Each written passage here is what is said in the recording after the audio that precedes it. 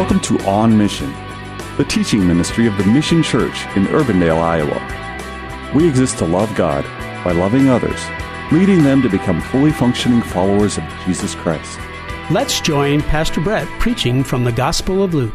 In Christ, we have the power through the Spirit to overcome those temptations and overcome the flesh. But the question for us this morning is, are you willing to wage the war? Are you willing to fight and battle to defeat that sin? This is what Jesus is saying. If you want to follow me, you are acknowledging that your life's not your own, and you don't just get to live in the flesh anymore, that you're going to battle your sin. Jesus says, are you willing to do that? And that was the first way that he says to follow him.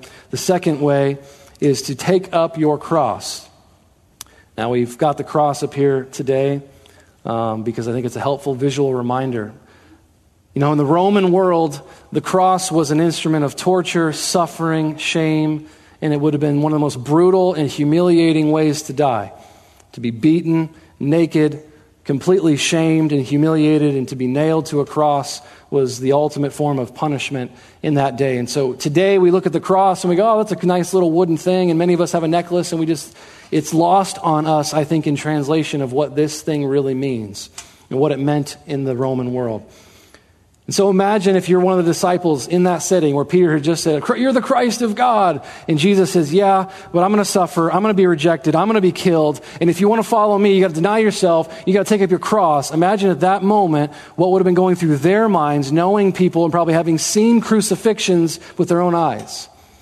When Jesus says, take up your cross, I think they would have stopped and said, whoa, take up my what? Take up your cross. Take up this instrument of torture, death, suffering, humiliation, and punishment. Take that up. What do you think would have been rolling through their heads? It doesn't sound like the message we often hear about Christianity in our American culture, does it? This says pain, this says suffering, and you can already see the three things up there of what it means to identify with Christ in taking up our cross. Is Jesus literally saying, take up a cross and be willing to be crucified for me? Not necessarily.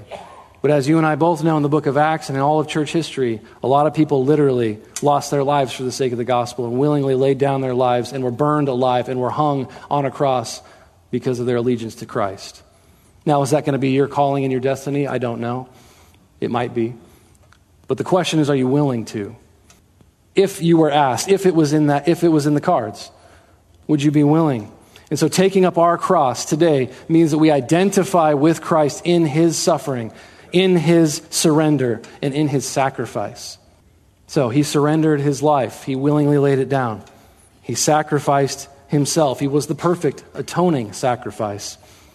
And we all know, if you've ever seen any rendition of the crucifixion, he suffered very, very brutally at the cross. So as we share in the sufferings of Christ, this is another concept that is probably lost on us in America of what it means to suffer for Christ. It looks different, and I admit there's a lot of things I can't even begin to fathom that other people suffer for the name of Christ. But are we willing as a church to say, I'm going to follow Christ in such a way that I'm willing to embrace suffering. I'm willing to embrace surrender. I'm willing to embrace sacrifice. These are all things that America just says, forget that. Don't surrender. Do what you want. Don't suffer. Get comfortable. And don't sacrifice anything. Don't let anybody tell you what to do. You do you. Be comfortable at all costs. And so many of us, I think, are well acquainted with the idea of surrendering our lives to Christ. Many of us have done that. Praise God. But how many of us are willing or have been well acquainted with suffering for Christ or surrendering for Christ? Because that's what we've been called to. And the Apostle Paul is one of the many examples that we could look at who gives us a glimpse of what that looks like. In 2 Corinthians 11, Paul is trying to say, look, a lot of people claim to follow him. Here's my credentials. Now listen to Paul's credentials here. Paul says, are they servants of Christ? I am a better one. I am talking like a madman. And here's why. With far greater labors, far more imprisonments, with countless beatings and often near death. 5 times I received at the hands of the Jews the 40 lashes less one. 3 times I was beaten with rods. Once I was stoned. 3 times I was shipwrecked. A night and a day adrift at sea. On frequent journeys, in danger from rivers, danger from robbers, danger from my own people, danger from Gentiles, danger in the city, danger in the wilderness, danger at sea, danger from false brothers, in toil and hardship, through many sleepless nights, in hunger and thirst, often without food, in cold and exposure. And apart from other things, there's my daily pressure, the daily pressure on me of my anxiety for all of the churches. That's Paul's credentials. That's Paul's credentials.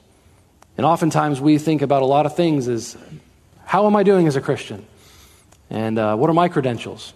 And a lot of times it's none of that stuff. But Paul knew, and Paul wasn't perfect, but he was willing to embrace surrender. He was willing to embrace sacrifice. He was willing to embrace suffering for the name of Christ. And so the message of the text is this.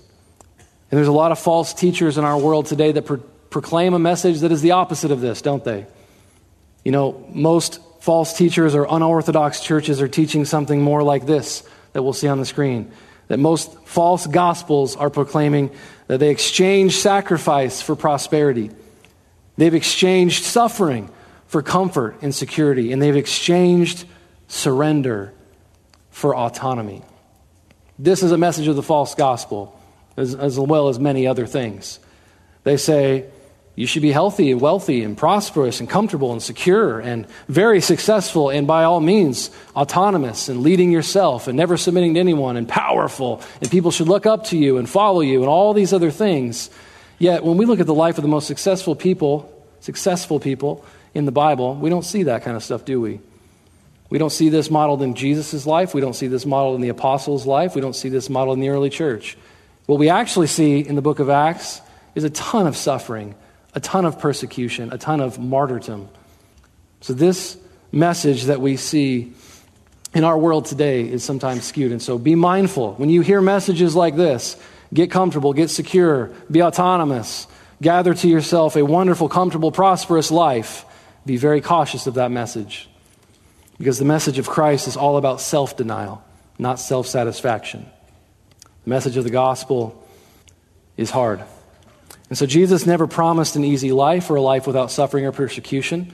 In all reality, he forewarned us that there would be suffering, there would be persecution. He says, don't be surprised that you're suffering for my name. If they persecuted me, they're going to persecute you too.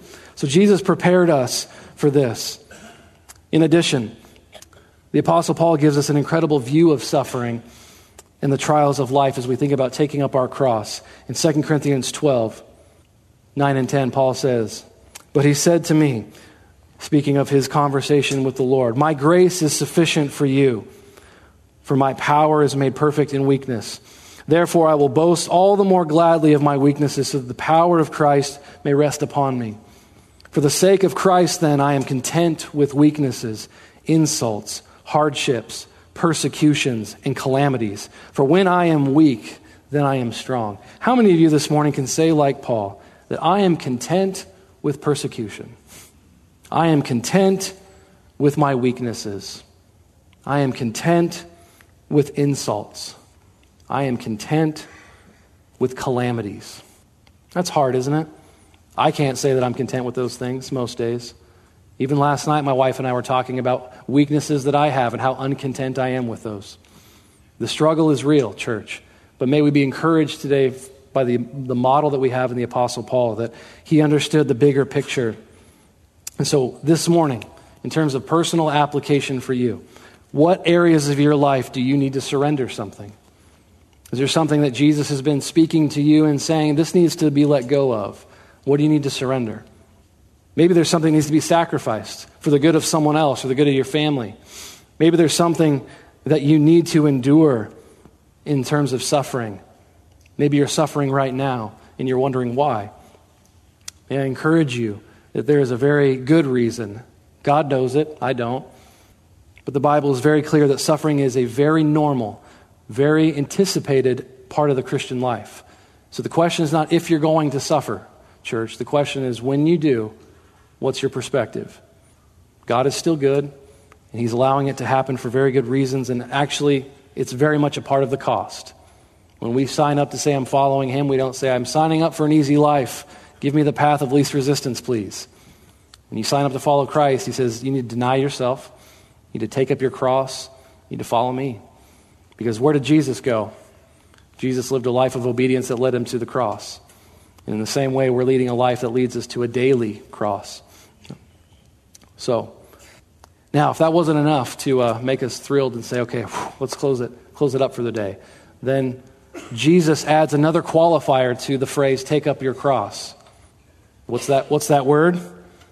Daily. Take up your cross. Now, it's not a one-time thing, apparently. It's not a one-time decision. It's not a one-time confession. Jesus says, if you want to follow him, it's part of taking up your cross daily. Paul uses a very interesting way of talking about this in 1 Corinthians 15 that we don't have time to look at. But Paul uses the phrase, I die daily. 1 Corinthians 15:31, if you want to look that up later. Daily. Whatever it might be, there is a cross for every disciple every day. And that is the cost, that is part of the call. But don't be overwhelmed by that, because every relationship is like this. It's daily, right? Every relationship should be daily or should be in some way, shape, or form. And those relationships have good days and they have bad days, right? So our relationship with Christ, there's going to be moments that are wonderful, joyous, celebratory, mountaintop experiences, if you will. But will also include the dark days, the confusing days, the lows, the valleys, the utter wondering what in the world is going on. So we can't just take the good stuff. We have to also embrace the bad stuff. But really, in the economy of God, there are no bad things, because the Bible says, in Romans 8:28, that he works all things, good and bad, for our good. He works all of them. So we view them as bad and negative and hard, and they are. But in the economy of God, all things are good things because he's working them for our good and for his glory. That's good news, amen? That your suffering is not wasted, your trials are not wasted, your surrender, your sacrifice, your pain, your doubt, your confusion, all of it is a part of God saying, I'm going to make you more and more into the likeness of Christ. Romans 8:29. That you have been predestined to be conformed to the likeness of Jesus Christ. And he does that primarily through what we suffer. I got an illustration here that I found of a pastor named Doug and his family. And they got the news that their 5-year-old daughter, Jada, had just been diagnosed with cancer.